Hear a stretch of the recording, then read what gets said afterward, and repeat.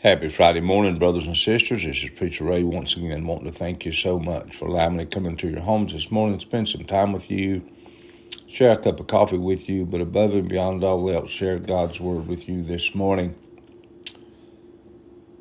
Worship tests our hearts.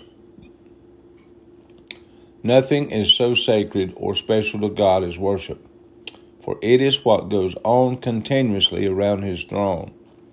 In 2 Samuel chapter 6, we are confronted with two individuals who came under judgment for wrong worship. The lesson of Uzzah in 2 Samuel chapter 6 verse 7 is to maintain reverence in our worship. Flippant, half-hearted, presumptuous worship can result in the judgment of God coming upon our lives. God is long-suffering but will not be mocked by open disregard for His honor during our worship. The lesson of Michal, verse number 20, is not to be prideful in our worship. Michal despised David's true worship and was judged by God in lifetime barrenness.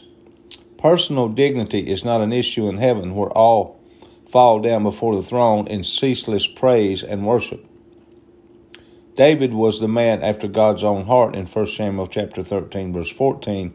In his worship, he was serious and careful in bringing up the ark, yet childlike and undignified in his rejoicing in 2 Samuel chapter 6, verse 22.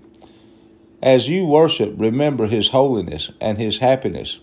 Go ahead and worship in order and in adar. God is watching your worship. Daily reading scriptures is 2 Samuel chapter 4, verse 1 through chapter 6, verse 23, Psalms 119, verses 17 through 32, Proverbs 15, verses 31 and 32, and John chapter 13, verse 31 through chapter 14, verse 14.